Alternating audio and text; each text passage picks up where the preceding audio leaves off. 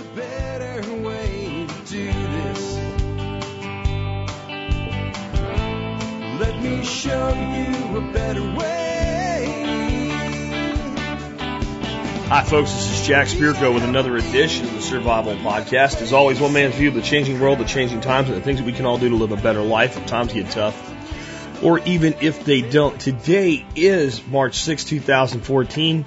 This is episode 1314 of the Survival Podcast. I think I have one too many 14s in there today. I'm also off to a very late start with recording today. I had planned to run an interview today.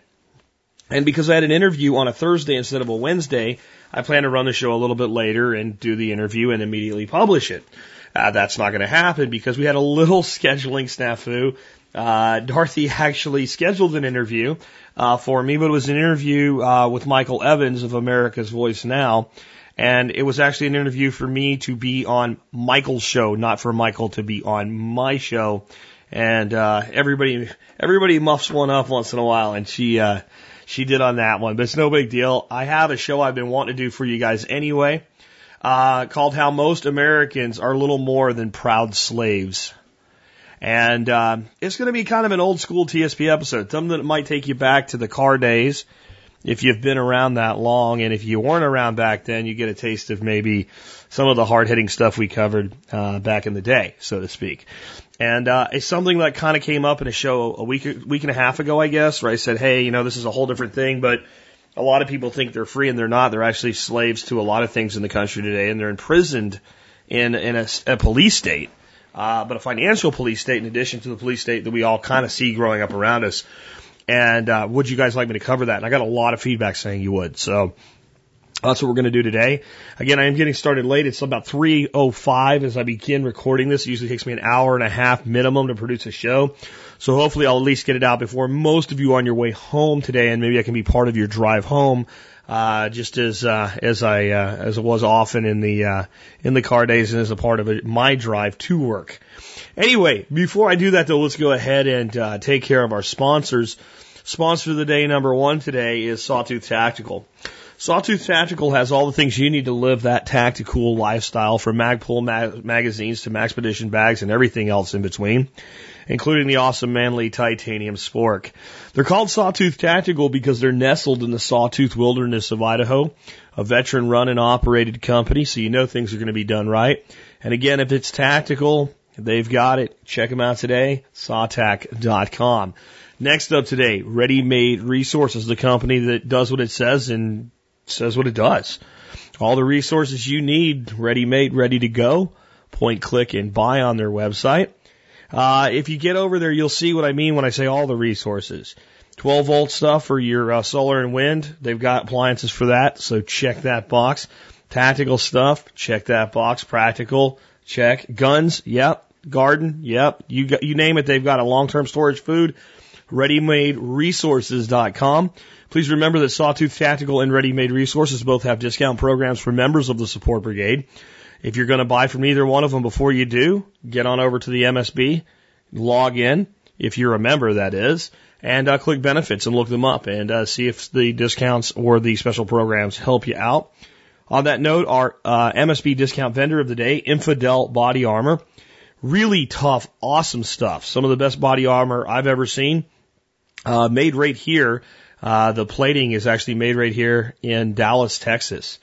So an American company run by American veterans who want you to know that body armor is completely legal and requires no permit for civilians to earn, and it can save your life in certain situations, especially in long-term dangerous situations that we may find ourselves in someday.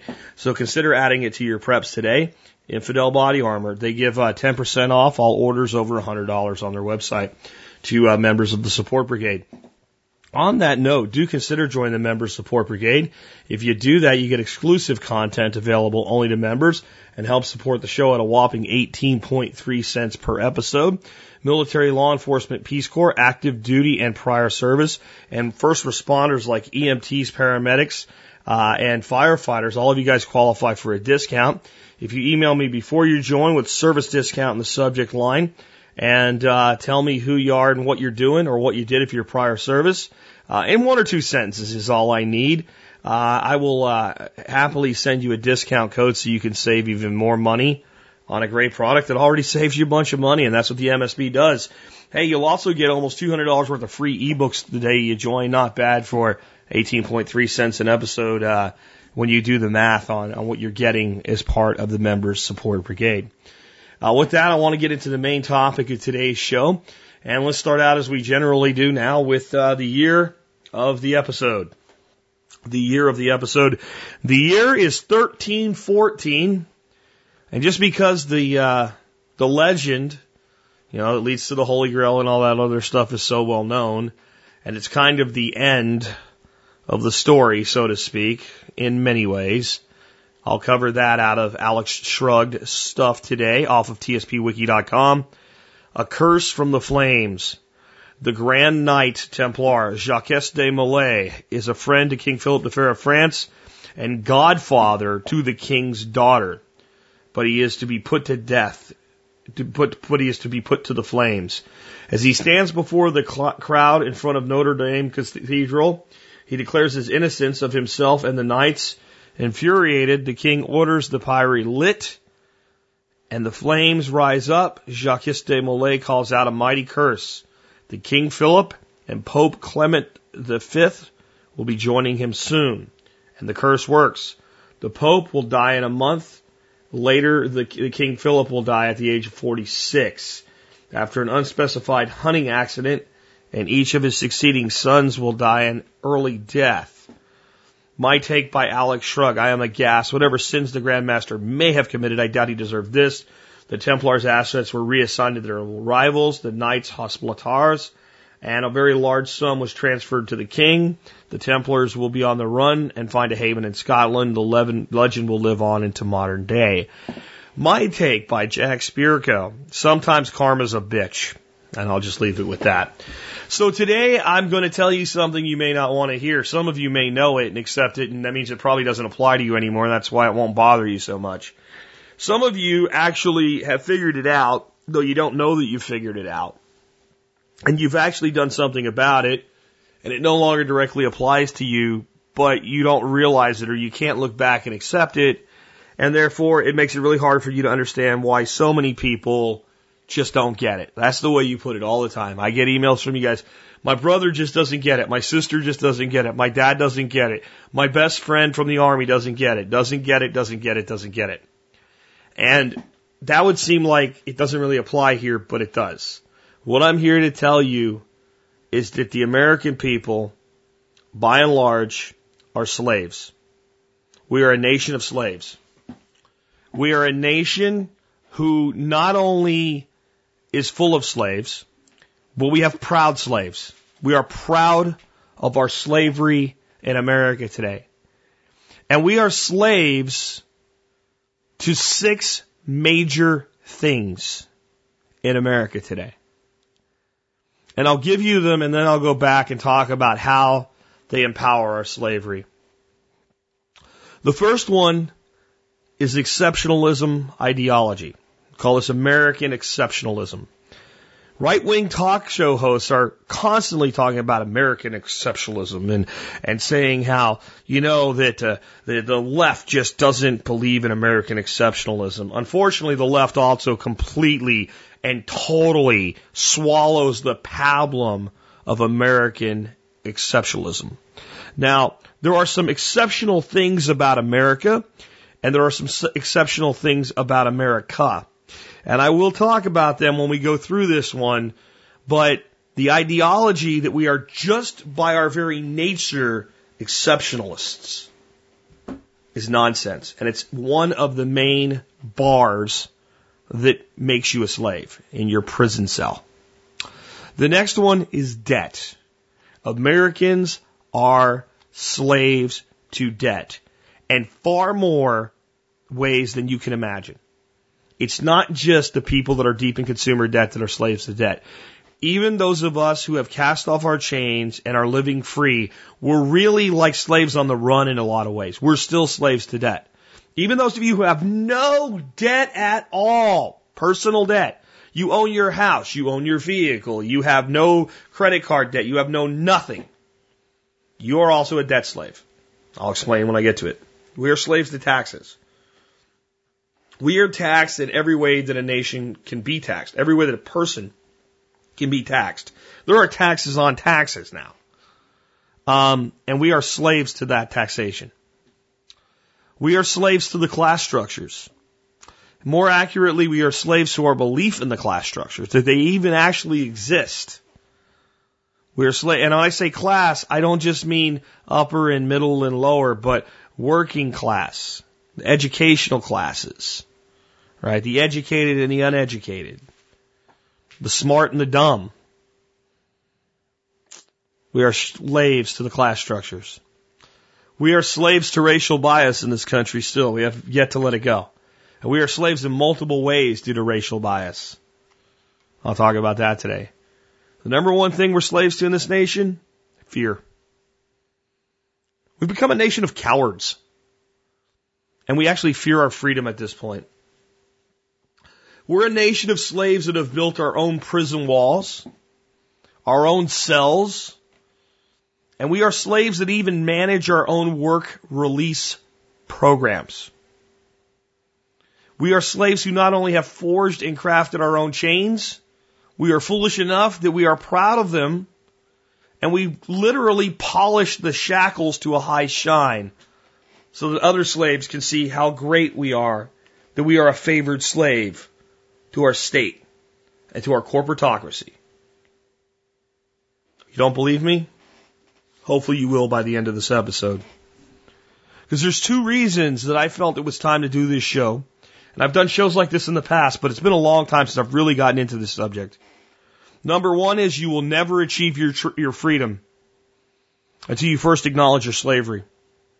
Even those of you who are on the path to freedom, you will never be free until you see the slavery that you existed in before you decided to walk away from it. You will never be free until you see the way that slavery continues to encroach on you in spite of your decision to be free. Because if you don't see that, you'll just create a new form of slavery for yourself. You will have to continuously, for the rest of your life, treat your slavery like an alcoholic treats their addiction. Guy hasn't had a drink 30 years. That's truly managing his alcoholism. A true alcoholic, not just a guy with a drinking problem. An alcoholic says, I'm a recovering alcoholic. You will be a recovering slave for the rest of your life. That's the only way you'll be a free man. The next is, you'll never understand why so many cling to ignorance until you understand that they currently fear freedom. You will continuously be frustrated by those you love who you say, I don't get it, Jack. I've tried to explain it and they don't get it. They do get it. They're scared shitless of their freedom. Last year, for the first time ever, I raised geese from babies. We had some geese when I was a kid, but they were like my grandparents' geese, and they were already grown when I, started, being around them and all. And, I got little baby geese that came in the mail. They were so small I could hold them in the palm of my hand. Now they're 20-pound birds that hiss and bite people. But at the time they were little bitty birds. And they were like little puffballs. Oh, by the way, an aside, just off the heavy stuff for a section. This morning, the population of our homestead grew by 3 as we hatched our first 3 chicks in our incubator, and they're currently in a nice little warm box. And they'll be going into a brooder soon, but we're waiting to put them in the brooder because it looks like 6 more eggs are going to hatch. I just thought I'd give you that update on the homestead. There's good things going on here. So anyway, I got these geese. And, I just started thinking, it was nice and warm out already, and I started thinking about the fact that, geese, when they're born, they go right on grass. Their mom takes them straight out. So we put them in a little goose tractor, chicken tractor, goose tractor, and started tractoring them. The day they got here, they were a day and a half old, and they were eating grass and waddling around and being cool little fluffy geese. And for, the first couple of weeks, every night we took them and put them in a brooder inside and then put them back in their little goose tractor. After about 2.5, 3 weeks of that, we started leaving them in the goose tractor. After about 5 or 6 weeks total, these little gooses were about the size of a grown duck. They grew that fast. And I was just like, they don't belong in here anymore. So I made a 16 by 16 square out of hog panels. And I put the little goose in there. Well, I picked the goose up, and the first one I put in there freaked out. Started running around screaming, honking, peeping, upset, trying to smash his head through the fence. And I put a second one in there, and it freaked out, but they got together and sort of calmed down, but you could tell they were freaked out. By the time I put the last one in there, everybody but him was kind of calm.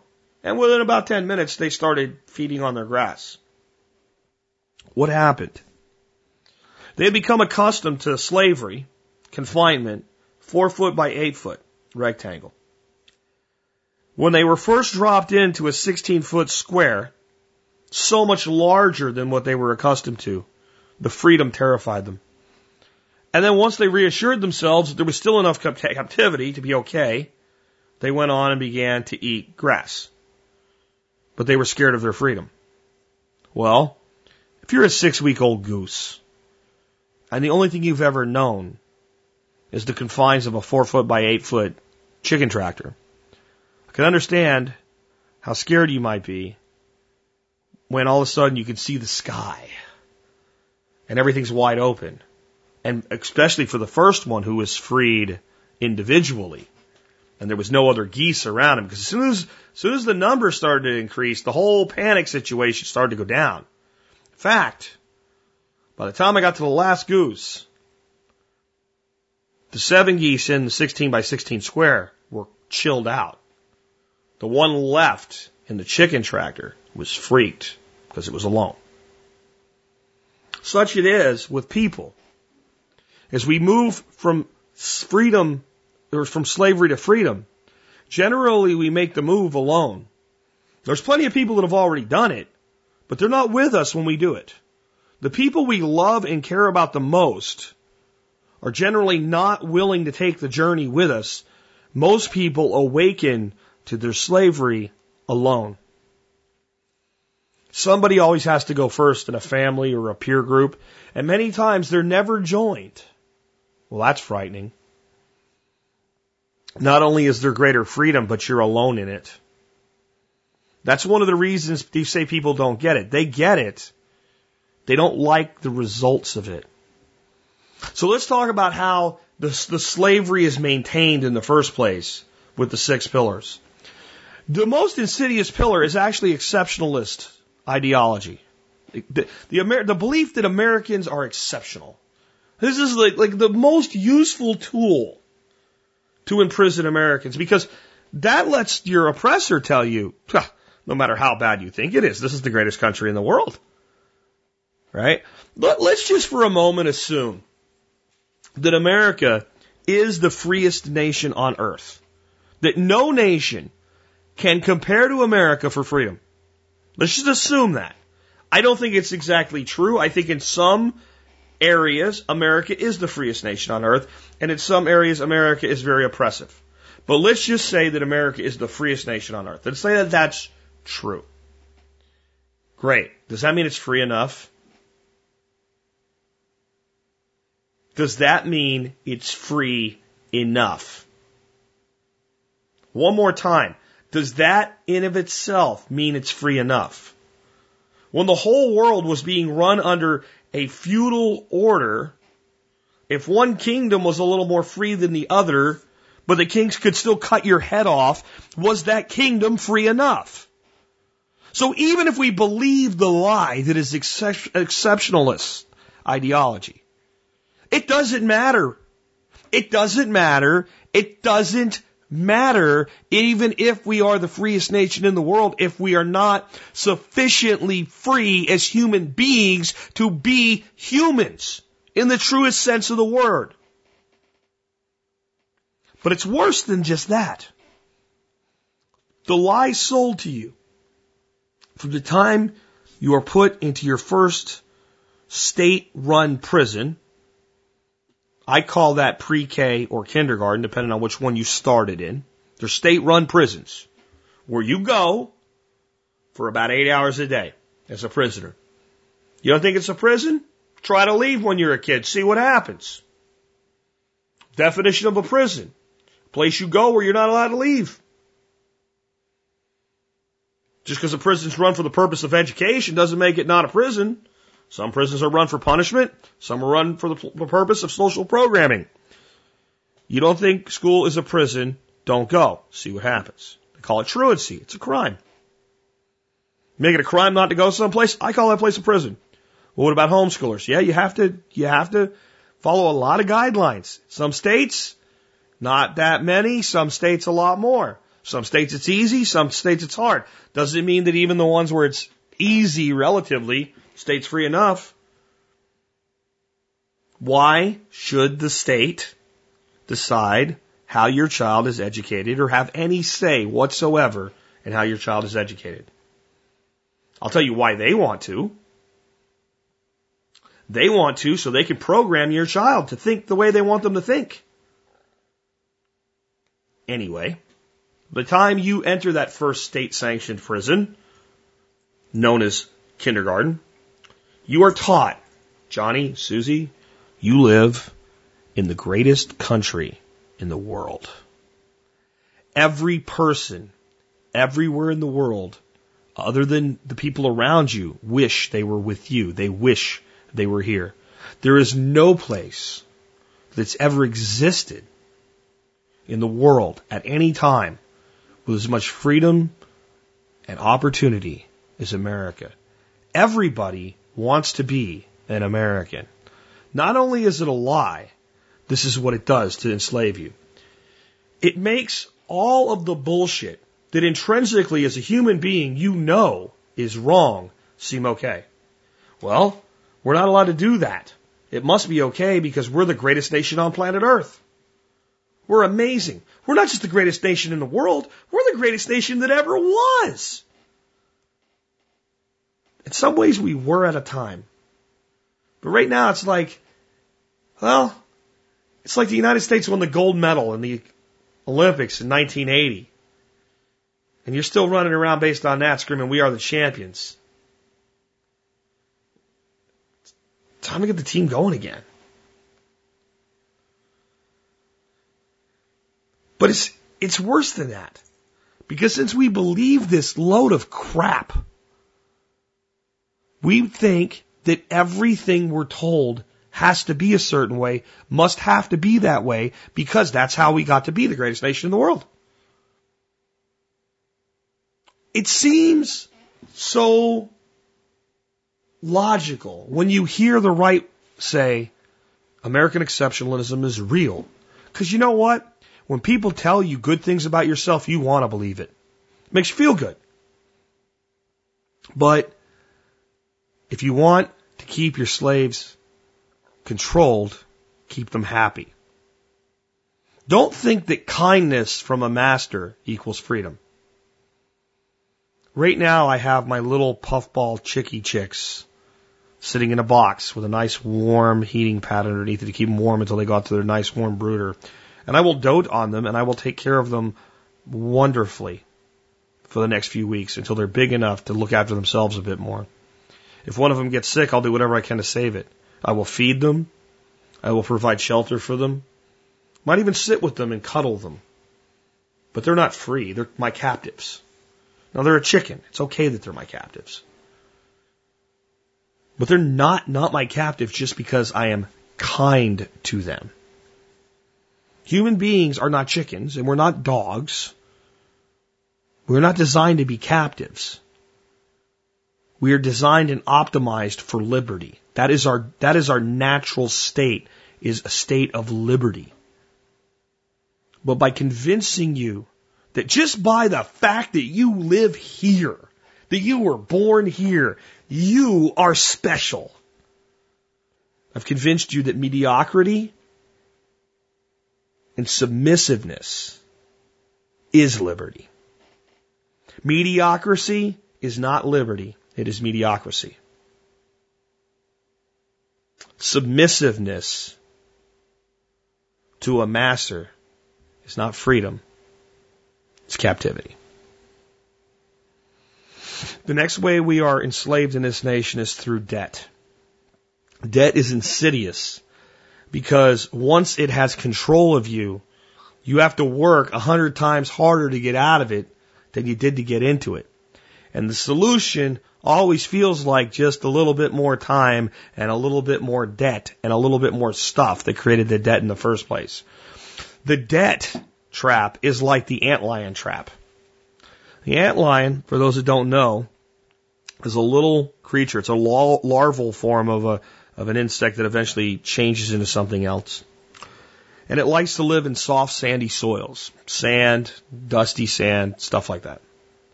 And it goes in the ground. And it's a weird looking little thing. Never seen one, Google it and go to the image search. If you remember the old Star Trek movie, Wrath of Khan, where they put something in the dude's ear that controlled him, like that worm looking thing, they're a little smaller than that thing, but it kind of reminds you of that. And looks like an alien life form. Really weird looking thing. And this little thing gets in this sandy soil and it buries itself in the dirt. But it doesn't just go straight in the dirt. When it buries itself, it makes a cone shape, like a moon crater, but with a steep angle down to a point. And it sits at the bottom with these little jaws just barely above the surface. And then here comes an ant. And the ant goes over the edge of the little moon crater. And since the soil is so soft and friable, when the ant goes over the edge, he starts to fall. The ant panics. The harder he struggles, the more he digs his own grave. And as he's trying to fight his way out, if he's getting out at all, the antlion spits dirt at the back of the ant and knocks it down until it falls to the bottom of the antlion hole. And then the antlion's jaws grab him and pull him under and eat him. Well, actually eat her. All the ants running around are females, the worker ants. They eat her. She's gone. The end of the ant. This is how debt slavery works. The harder you work, as long as you're trying to service versus get rid of the debt, the greater the control the debt has on you. Now, I also promised to tell you something. I promised to tell you how, even if you are debt-free, you are still a slave to debt. You may struggle with that and say, Jack, I followed your teachings. I got out of debt. Hell, I'm ahead of you. You still owe money on your house, fool. I got my house paid for. I got no debt. I don't owe anybody squat. I owe nobody nothing. You're wrong. I'm not a slave to debt. Oh, do you live in America, my dear friend? Your nation has assumed over $17 trillion of debt that you are imprisoned by. You are a slave to our national debt. We'll talk about taxes next, but a huge portion of our taxes solely exist to fund the debt. In a very short period of time, the interest on the United States debt will exceed the cost of the Department of Defense. You are a slave to debt. And if you tell me you are not, I say to you, everything around you is funded with debt. And the decisions your nation makes and the political apparatus that controls you is funded with debt. The guns that will be turned on you and your family if you disobey are funded with debt. Not just with debt, but without debt, there'd be a lot less guns and a lot less force. It would be impossible for a nation to be as oppressive as this nation is in modern times without the apparatus of debt and the ability of the government to incur debt on behalf of its people. Oh, by the way, when I talk about your slavery, the bondage of debt slavery is the national debt. Many years ago, the debt that's being paid today was incurred by a government, your government, my government, without our consent. Without our consent, the government went into debt based on its ability to tax you and I today. Our labor was sold for interest by our parents and our grandparents. And we today, to put off paying the debt that was incurred on our behalf, incur a greater debt and defer it to our children and to our grandchildren. Do not tell me that anybody in this nation is free from the slavery that is debt at the national level and the state levels and the municipal levels. If you really look at it, we have all been enslaved, and the only way out is to change the system in complete and total from its entirety. And it ain't going to happen anytime soon because too many people are still polishing their chains. They like being a slave, or at least they think they do. And that's reality. That is what debt has done to us. Our labor has been converted into interest to pay for oppression. Sucks, doesn't it? Good. Because that's the only way you're going to be free. Just accept it. Stop trying to deny the reality. If you live in the false world, you live in their paradigm that they want you in. Because then you're like, oh, this is all okay. I'll just keep being a gerbil in the wheel. I like being a gerbil in the wheel. No, you don't. It's not your natural state. Be angry that your government incurred debt in the past based on its ability to tax your labor today. And be angry that your government is doing that based on their ability to tax the labor of your children and your grandchildren tomorrow. That is what national debt is. And that leads us to taxes. We are getting to a point where the average person who has a decent income is working 5 to 6 months a year for the state /state, big and little s, the state of your residence and the state of your federal republic. Even the states that have no state income or state income tax. You bet you got state sales tax. You got property taxes. You got utility taxes. Some go to the federal government, some go to your state. Taxes, taxes, taxes. Really, when you think about it, I want you to really get it. So we think about the income tax, Social Security tax, maybe. We think Social Security tax isn't that bad, they give it back to me. Yeah, okay, sure. The return on Social Security is ridiculously low. You'd be better off with your money than them pretending to help you with your own money later. But let's look at actually what taxes are like for the average American. The average American gets up and decides, I got to go to work. My work release prison program is over for the day. It's time to report back to my cell and start being a labor energy unit for the federal government, the state government, the city government, and to fund the debt both that they've incurred and I've incurred. So now it's time to put on my chains and go to work. So go to work. Now, can you go to work and it not be slavery? Yes, but not if you're doing most of your work for somebody else. That's the definition of slavery. So he gets up and he's worried, man, I got to pay taxes. It sucks. And they're going to take it out of my check this week. And he thinks that's my taxes. So he gets up and he flips on a light switch, which uses electricity, which comes with a tax. So he goes out and gets in his car, fires it up, which burns gas, which came with a tax. He then begins driving down the road. Along the way, he might have to pay a toll, which is just another form of tax. And if he goes too fast or too slow or puts his turn signal on the wrong way, a nice man with a gun will stop him and give him a ticket, which is, that's a tax.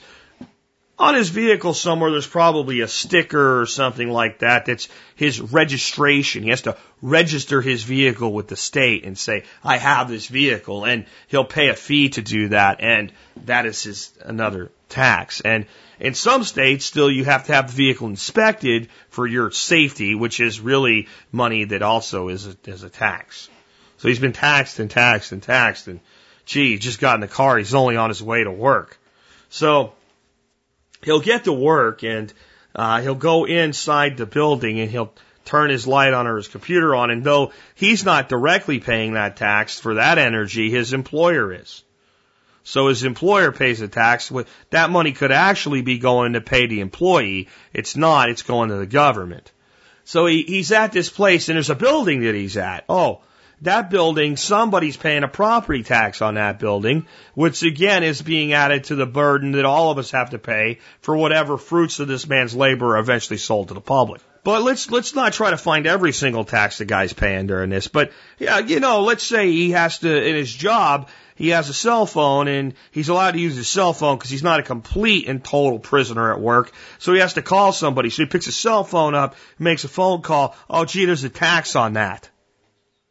And then he finally says, well, hell, it's lunchtime. At least I get a break. And I don't want to be here for the lunch. I want to get away from these people for a little while. So he gets in his car where he continues to burn gas, which also causes a tax. Now, he gets to a place where he's going to buy food. He pays for the food. The food comes with a tax. The guy working behind the counter who gets paid is paying a tax on the money that he makes by making the food and preparing the food. The energy that the food is used to be produced with it, that's taxed. Are you starting to see it? We only got a lunchtime, right? So now the guy goes back to work, continues to rack up taxes just by functioning. Now let's say it's Friday, he's going to get paid. He gets his paycheck. There's a Social Security tax. There's a FICA, FUTA. There's an income tax on there. There's a state income tax if the state has that. There's a myriad of things the employer is required to do, in other words, mandated by the state, which are another form of taxation. So he goes to the bank to get money from his check. Now, if he's got a savings account and he got any interest he's earning on it, as pitiful as that interest is, that's taxed too. The bank has to use energy, which incurs a tax. There's fees that the bank pays to register, which are also taxes, which cost the customer of the bank so that the bank can comply with the regulations that it wrote for itself to keep anybody from competing with it. Those are also taxes.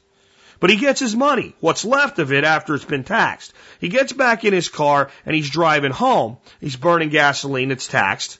Pays a toll, it's a tax. And when he gets almost home, he thinks, you know what, I need to fill the car up for the weekend, and damn it, it's been a bad week, and I'm paying all these taxes, and I'm working like a dog in a machine, so I'm going to get a 6-pack of beer. So he goes in the convenience store at the gas station to get a 6-pack of beer. He paid for the gas at the pump with his credit card or his debit card, either or, and he paid a tax there. But now he goes inside and he buys the beer. Not only does he pay a sales tax, there's a tax on a freaking alcohol. So he paid a tax on that. Now, interestingly enough, the guy behind the counter who takes his money is also earning income and paying tax. Got it? Now, he goes home to his house, and let's say it's close to the end of the year, so it's tax time, so he's getting all his tax documents together, and one of them says, out of all the money you spent on your house this year, this is the property tax that you paid. So there's a tax on that. Everything a human being does in modern society is taxed. Every time you move or do anything meaningful, you're taxed. And then your government tells you some people aren't paying enough. And moves us into, dun dun dun, the slavery of the class structure. This is one of the most useful links in your chain that your masters have to control you with. If you're poor, they say, it's those middle class people, those upper middle class people that live in the nice neighborhood down the way. They should be paying just a little bit more. I mean, they don't like you. They hate you. They're the ones. And the rich are really the ones. Hey, if you're affluent, not rich, if you're super rich, you don't even give a shit about any of this. It doesn't apply to you. You're the one with the friggin' whip and the chains, right? But if you're just affluent, you're just doing really well for yourself. They say, this poor people are the drains on society. They're the reason you have to work so hard. If you're the middle class, they blame the poor and the rich for your misery.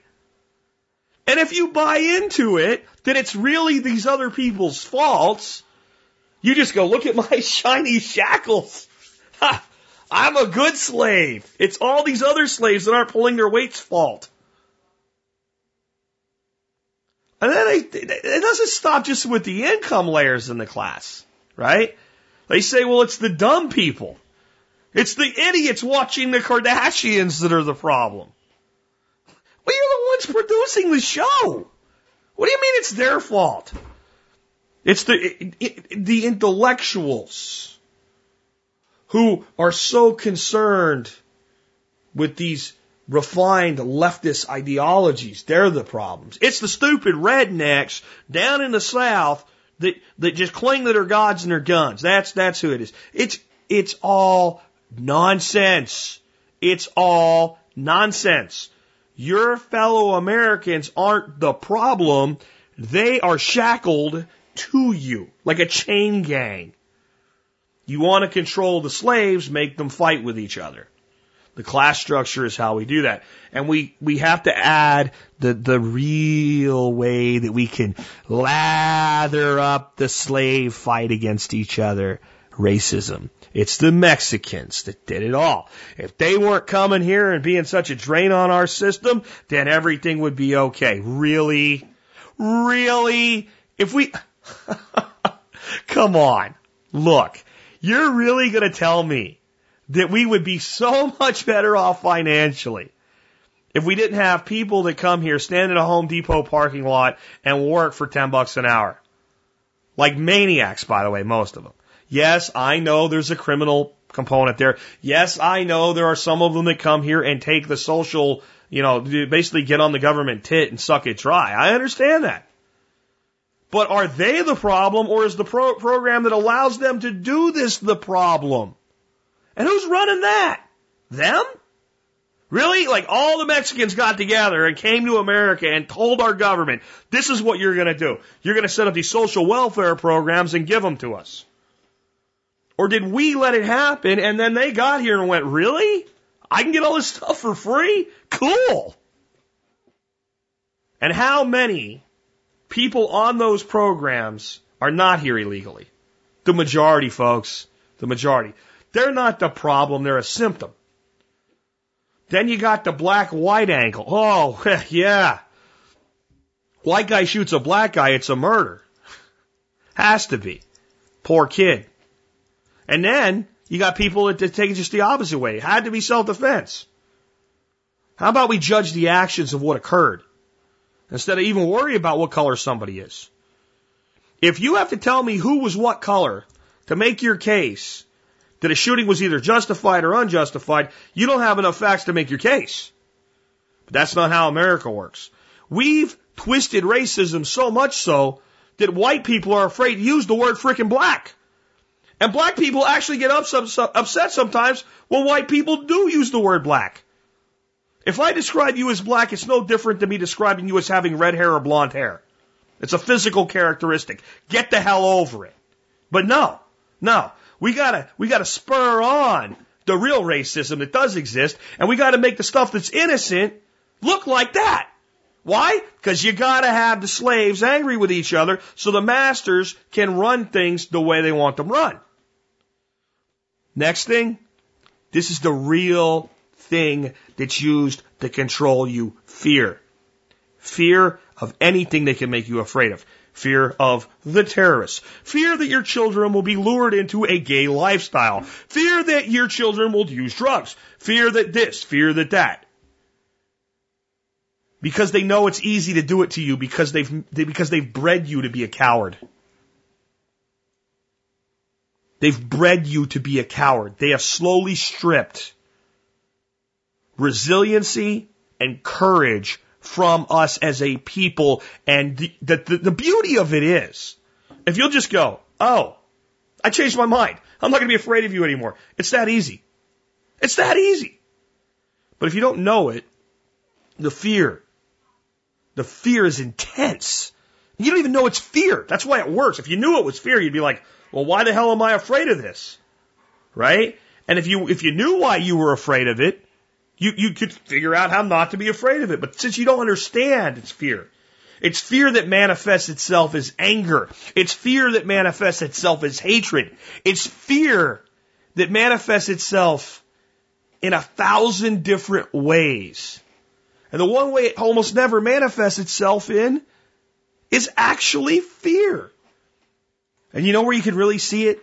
I'll tell you where you can really see it. When you start to talk to a person who claims to want more freedom and less government about actually creating less government. then you see the fear. You see it so blatantly as long as you've let go of it. As soon as you say, well, we could just get rid of this entire Department of Government, they say, well, if we did that, then what would? And that's fear. Whatever comes after that, that's fear. I'm afraid that if we get rid of this, something bad will happen. I'm afraid that human beings are not capable of seeing to this need without a master, without a controller. When you talk to somebody about libertarian, minarchist, or anarchist principles, any level of that gradient, you've gone so far away from where we're at today as far as control. Even middle of the road libertarianism to a conservative Republican that claims to want less government. Not a minarchist or anarchist, view, but a middle of the road libertarian. Oh, well, who would build the roads? Well, hold on. Before we say that, let's just start out with, how many new roads right now do we really need? Who would build the road? Well, there's roads here. So now we need mostly maintenance and upkeep. Oh, well, who would do that? Well, is the government doing a good job with it right now? Before we fear government not doing something, why don't we ask how good a job are they doing at it right now?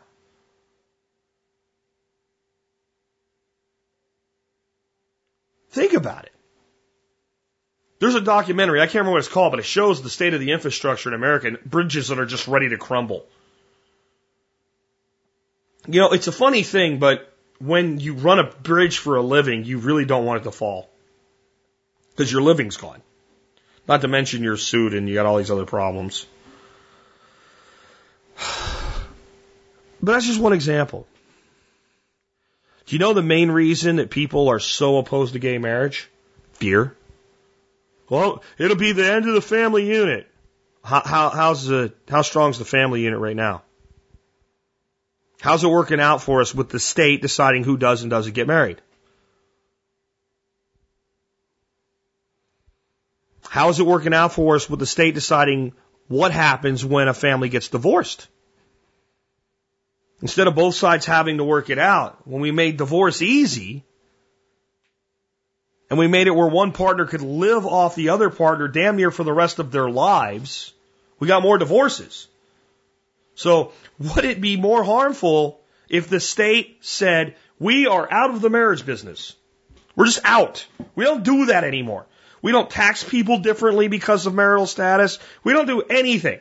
Just marriage is not our business. We are going to turn our backs on it and ignore it. And, by the way, that means we're ignoring the dissolving of a marriage. If a marriage dissolves, it's up to the two of you to figure out what to do about it. Or the three of you, for all I care. Would it really be worse than what we have? But see, the reason, I can't have that. And I love the argument, but I'm a Christian. Great, I'm not. So why should I be bound by your ethics if my decisions do not harm you? Well, there's this roundabout way that you could, no. Well, society's not as good this way. That's your view. Go build your society your way. I'll build mine. Really, in the end, I don't care what you're saying, you're afraid. You're afraid.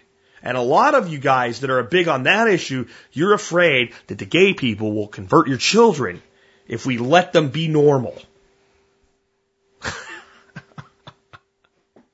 And I've actually had people tell me this. And I'm like, is there any way in the world you could ever be gay? And they're like, no. Well, then why do you think your kid could if they're not? And then you get a dumb look. Oh, I know some of you are real upset with me because this is a big issue for you right now. Let's go on to some other issues that people are afraid of. Legalizing drugs. Not just marijuana, drugs. Just states out of that business. We'd have no more prohibition. Oh, God, there'd be drugs everywhere. Really? Okay, so this is the definition of slavery. You're sacrificing your liberty because you believe it's necessary to preserve something that doesn't exist. Well, we have to keep drugs out of our schools. They can't keep drugs out of prison. The state puts a building up with maximum security protocols. Every vehicle and human being that goes in and out is searched. They put people in little cells.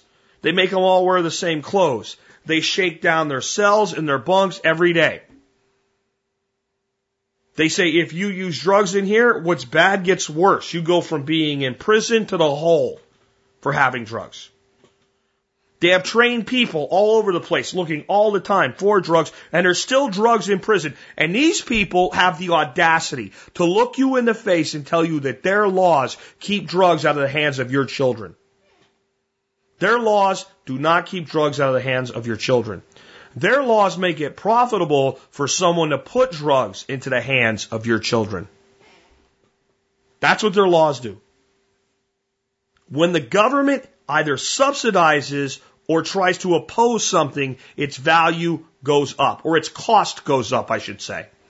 The government subsidizes the college education, says everybody should go to college, and the cost of going to college just runs away and skyrockets in cost.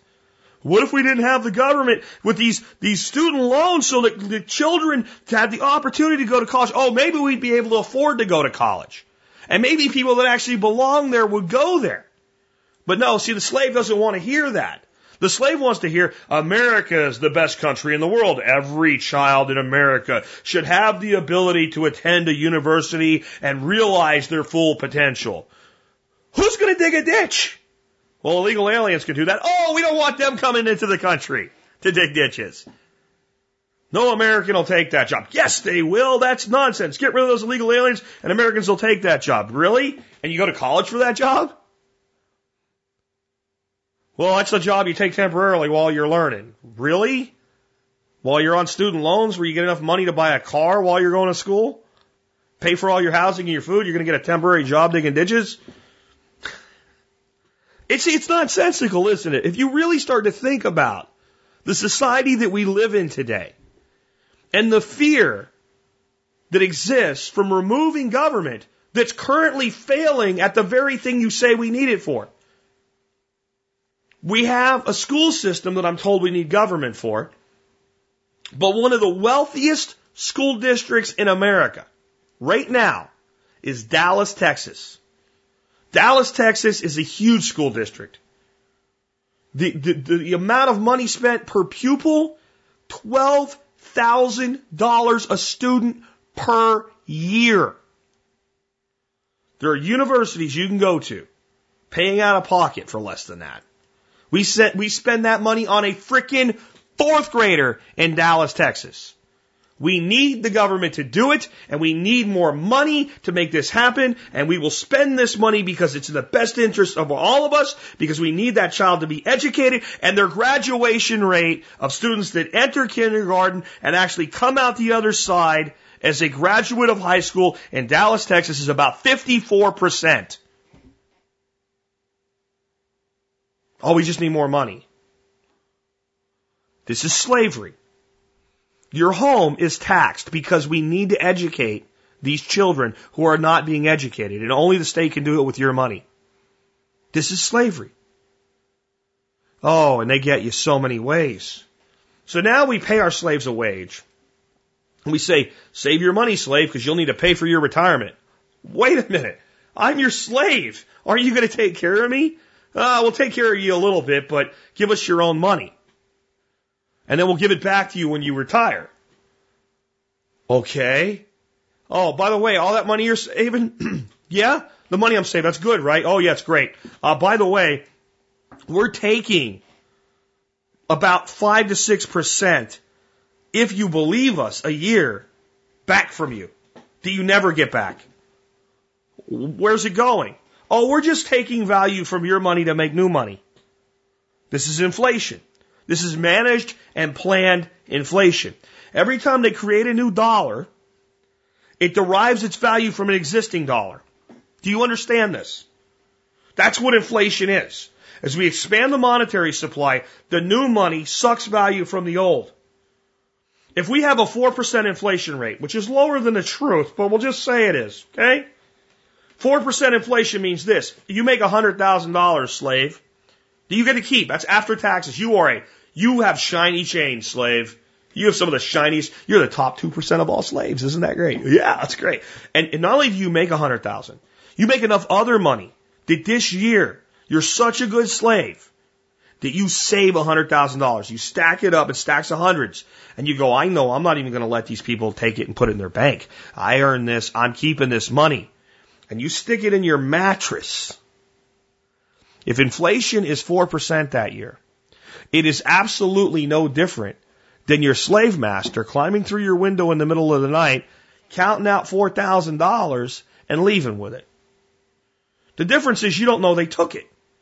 You still have $100,000. It just has $4,000 less power. It's now equivalent to what $96,000 was. And they do it every year, over and over and over and over again. And then they say, well, slave, you have to beat this inflation thing that we set up for you. Okay, how do I do that? Oh, you invest in the market. What's that mean? Well, like us. You want to be like us, right? I want to be like you. Okay, so put your money in the stock market. I don't know how to do that. Don't worry. We've picked people that know how to do that for you. We call them mutual fund managers. So just give them your money and they'll manage it for you. And then I'll beat the market? Well, maybe. Well, what do you mean maybe? Well, no investment comes without risk, but historically these investments have paid off very, very well. Okay, so how does this work? Well, we just take your money and then we give it back to you whenever you want it. Okay. Well, you're going to pay taxes on it when you make a profit. Well, I already paid taxes on this money. Well, no, see, it's called capital gains. Oh, but here's this way you can get out of it. Okay, I'm listening because I really didn't understand that I was going to have to take care of myself. I thought I was a slave. Well, you are a slave, but you do have to take care of yourself, especially when you're done working and you're not valuable to us anymore. Now you're a drain, so you got to be able to take care of yourself. All right, so what do I do? Okay, we have these retirement programs for you. And you put your slave money in there, and you just put it in the market like normal, and we'll give it back to you, and you don't have to pay any taxes on it. Or you can put your money in there and not pay taxes on it today and pay it on the other side. You can do either one. Oh, that sounds pretty good. Oh, you can't have the money till you're 59 and a half. Okay, well, what happens if I need my money back? Oh, you can have it back. Oh, okay, that's fine. Well, wait a minute. Well, you're going to pay a penalty plus interest plus taxes on it. Wait a minute. Who's the penalty and the interest go to? Us. So it's all taxes. You're a smart slave. That's why you're in the top 2%. Yeah, it's all taxes. That's the way it is. Okay. So you do that. But if that's where it stopped, it would be bad, but it wouldn't be. Okay, so now, who wrote all these laws and put all these taxes in place? Well, since we want to tax the evil corporations, it can't be. Of course it's the evil corporations. The evil corporations are the ones that bought and paid for your congressman. They're also slaves. They're like the affluent slaves. They're like the house slaves, right? That manage you. Well, those corporations write the very legislations that create the taxes, and they produce the products that you buy, that you pay taxes on when you buy, and you fund everything that they do. And now, what you're asked to do is to take your money, put it into a mutual fund, so that it can be used to fund the operations of Exxon, so that they can explore for oil, so that they can return a tiny portion as a dividend to you, so that they can extract the oil and sell it to you for a profit that you'll pay a tax on. And there's your slavery. Now you might say, Jack, this sounds un-American and anti-free market. Oh, no. Did you think we had a free market? You're a slave, fool. You don't have a free market. Exxon gets to write laws that it does not have to meet, that it doesn't have to follow. Exxon gets to tell the EPA to put out a restriction and then pretend to fight it when we find out all along they never had to comply with it in the first place. Only you do, with your little business. This is slavery. And this is who we are today. And whenever you try to explain it to somebody, they tell you you're crazy because they're afraid of the shock of the reality.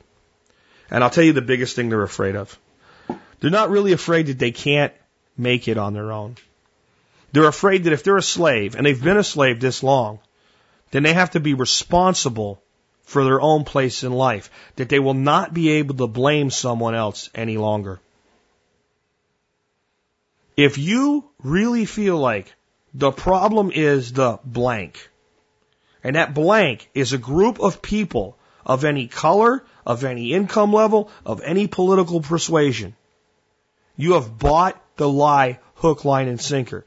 See, they don't care what kind of slave you are, and they don't care what function you perform in the machine, as long as you are a slave and perform a function. It's a big machine.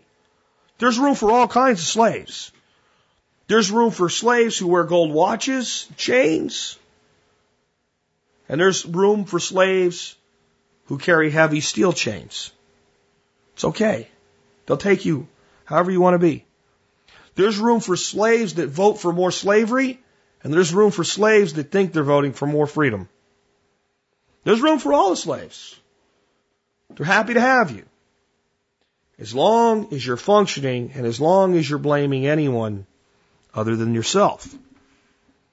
You see, what they're afraid of is that you'll say to yourself, you know what, Jack's right.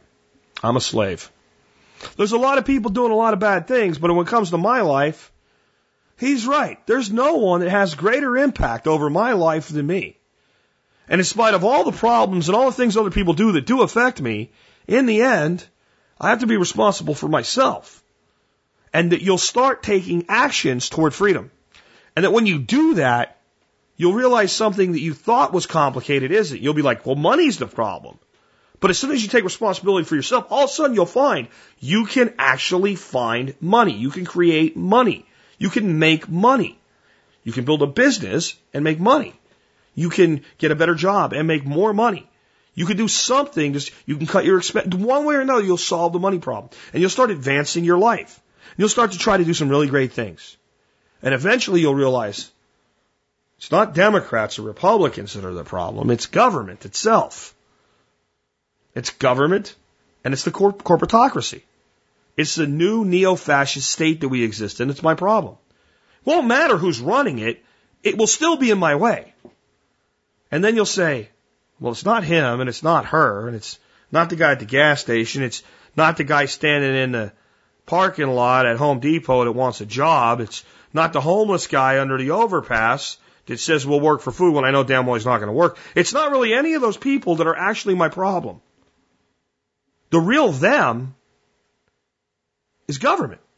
It's not even the people in the government. It's the very apparatus itself.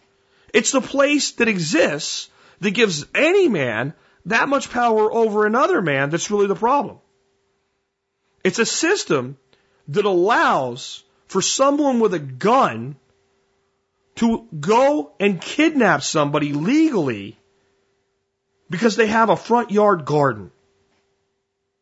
I'm not saying it happens everywhere, but the fact that it could happen at all is ridiculous. It's a system where a person can possess something legally today, like a firearm in Connecticut, or a plant in 1929. And that another man somewhere, without the consent of the man who originally possessed it, can get something passed called a law that makes the mere possession of an item illegal overnight. Those of you who think it's wrong for government to tell you what kind of gun you can own, especially when they change the rules in midstream and say, that gun was legal yesterday and today it's illegal, that you think that's wrong, but think it's okay for the government to tell you that owning a plant is wrong, you are not consistent. I'm not saying you have to think it's a good idea that somebody grows or smokes or owns marijuana. Just like you're not asking anybody to think it's a good idea that you own, possess, or use a gun. You're just asking them not to interfere with your right to own that gun. Right? So why do you have a right to tell somebody they can't own a plant? If someone else is not supposed to have a right to tell you you can't own a gun.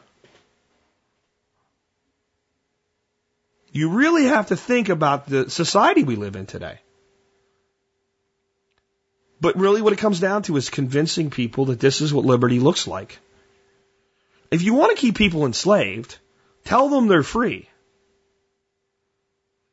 And I keep saying it, but I'll say it again, because some of you really need it dead between the eyes like a 2x4.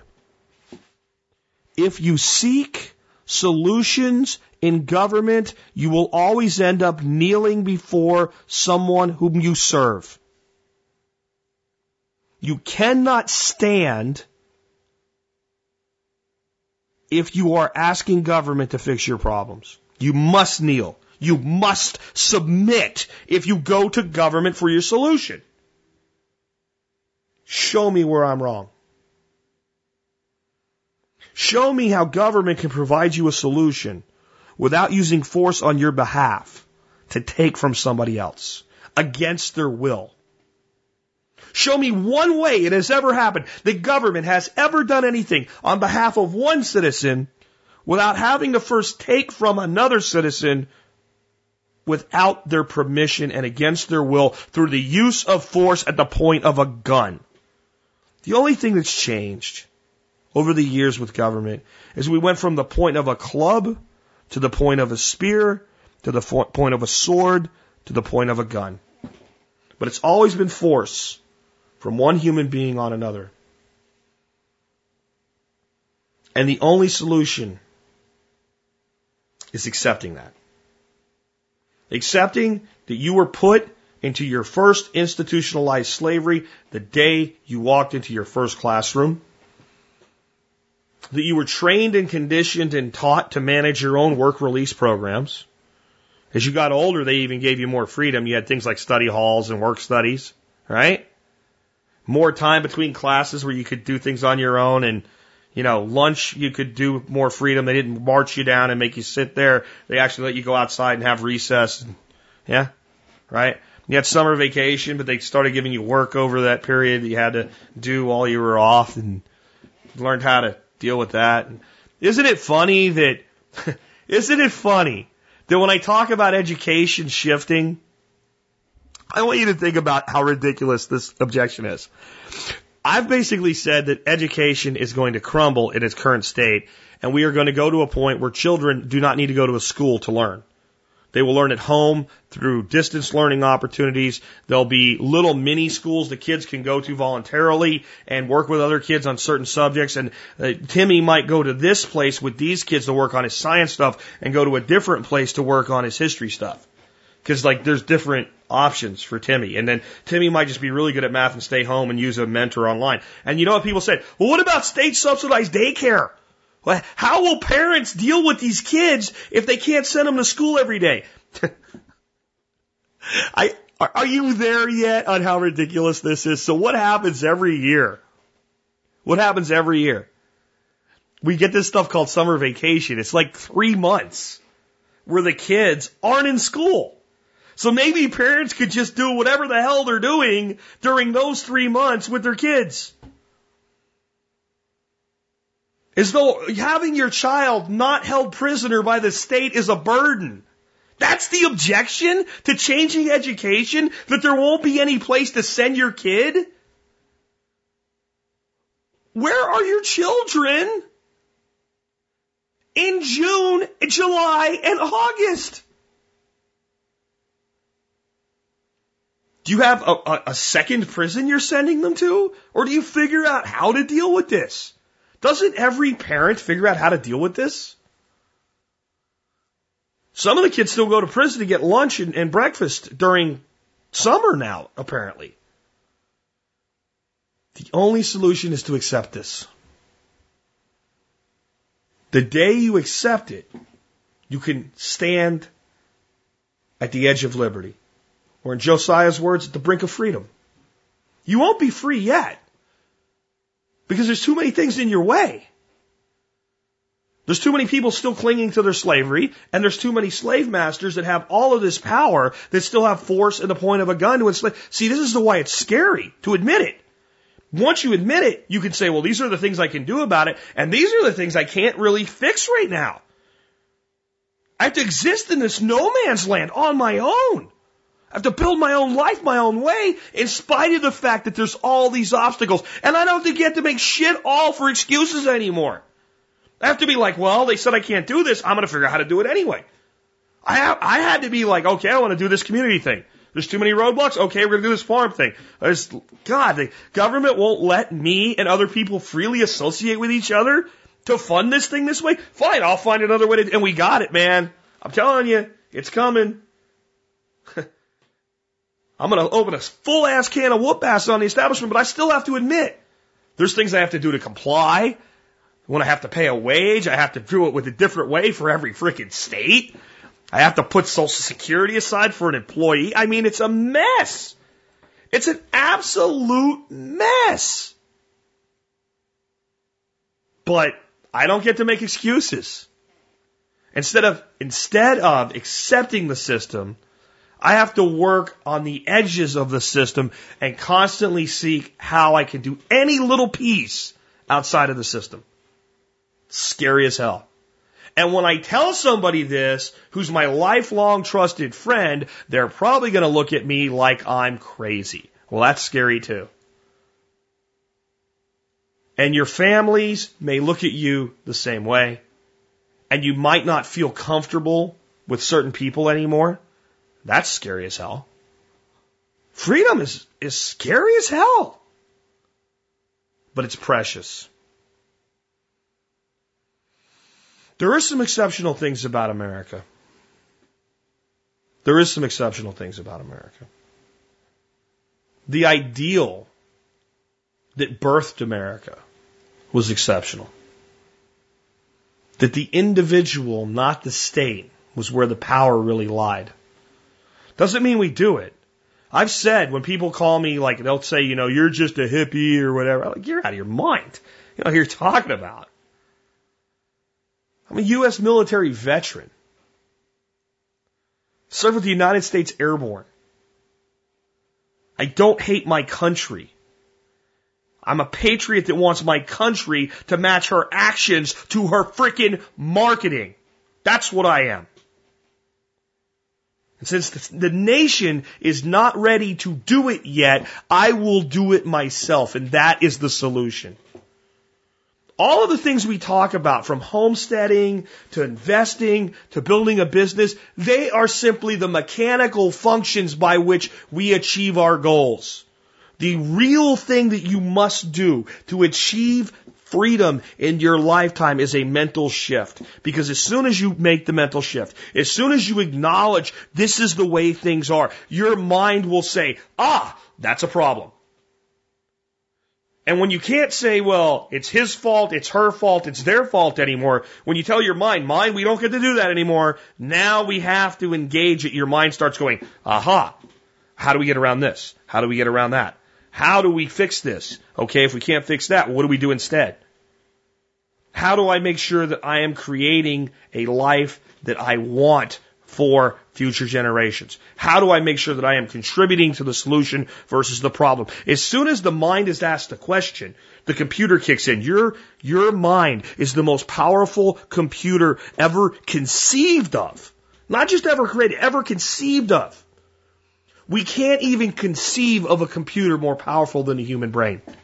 We can talk about all the wonderful things it could do someday with science and programming and languages, but the reality is, when you think about the calculations necessary to pick up a baseball, if you've never held one before, assess its weight, assess its shape, look into the distance, and throw that ball with any accuracy. The millions of little ways the hand moves, pressures change in that ball, and watch it land and get anywhere near where it was supposed to go. There's no computer that we can conceive of that can make those calculations. And for at the same time, when that ball flies through the air, for you to look at it and go, and then pick it up again and do it better. And then pick it up again and get to where you can actually hit your target with it over and over again. And then have that knowledge and pick up a golf ball and then go, based on what I already know, this is lighter and smaller, oh, the wind's blowing right now, and throw the golf ball, even though you've never held one before. You have that power. And we have so undersold the value of that power. And if you turn that power onto the problem that you're a slave, you will start to cut links off of your chain, and you will stop polishing the shackles. That's what I want for every member of this audience. I'm sorry that this show had to come late in the day, but if I'm with you on your drive home today, hopefully I've changed the way that you'll think forever. You will never find a solution in blaming others for your problems. And you will never find a solution in the source of your problems, which is any system that lets other people control your life. The only freedom that's good enough is complete and total freedom. But what if we had that and people hurt each other? That is fear. That is fear. We have people hurting each other every day. The big problem is we have actually given people the legal right to hurt others. And we've told other people that they have no right to defend themselves from such people. We can defend the weak without oppressing the strong. And with that, this has been Jack Spirko with another edition of the Survival Podcast, helping you figure out how to live that better life if times get tough, or even if they don't.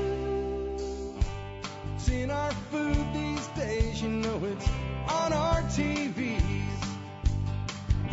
Sometimes we forget we are what we eat. I don't know the answer. It's like there's nothing I can do. It's the price we pay, I guess, when we follow all the rules. There's a better way to do this.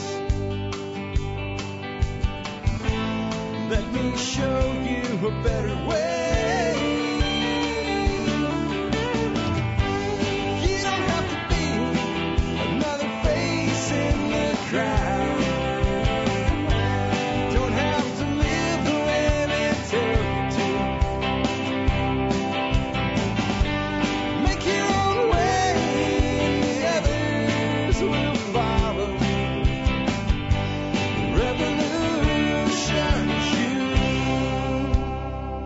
Revolution is you.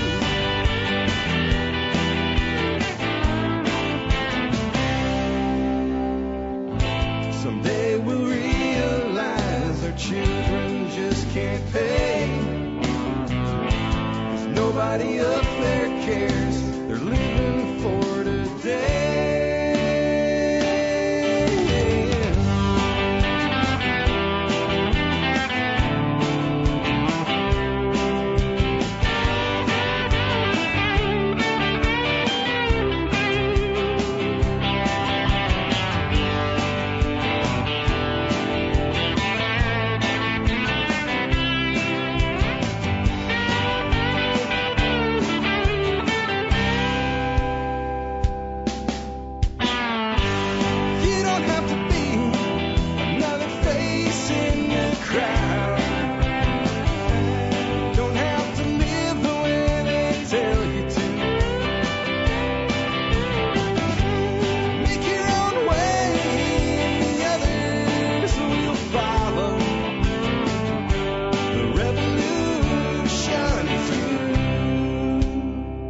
Revolution is you.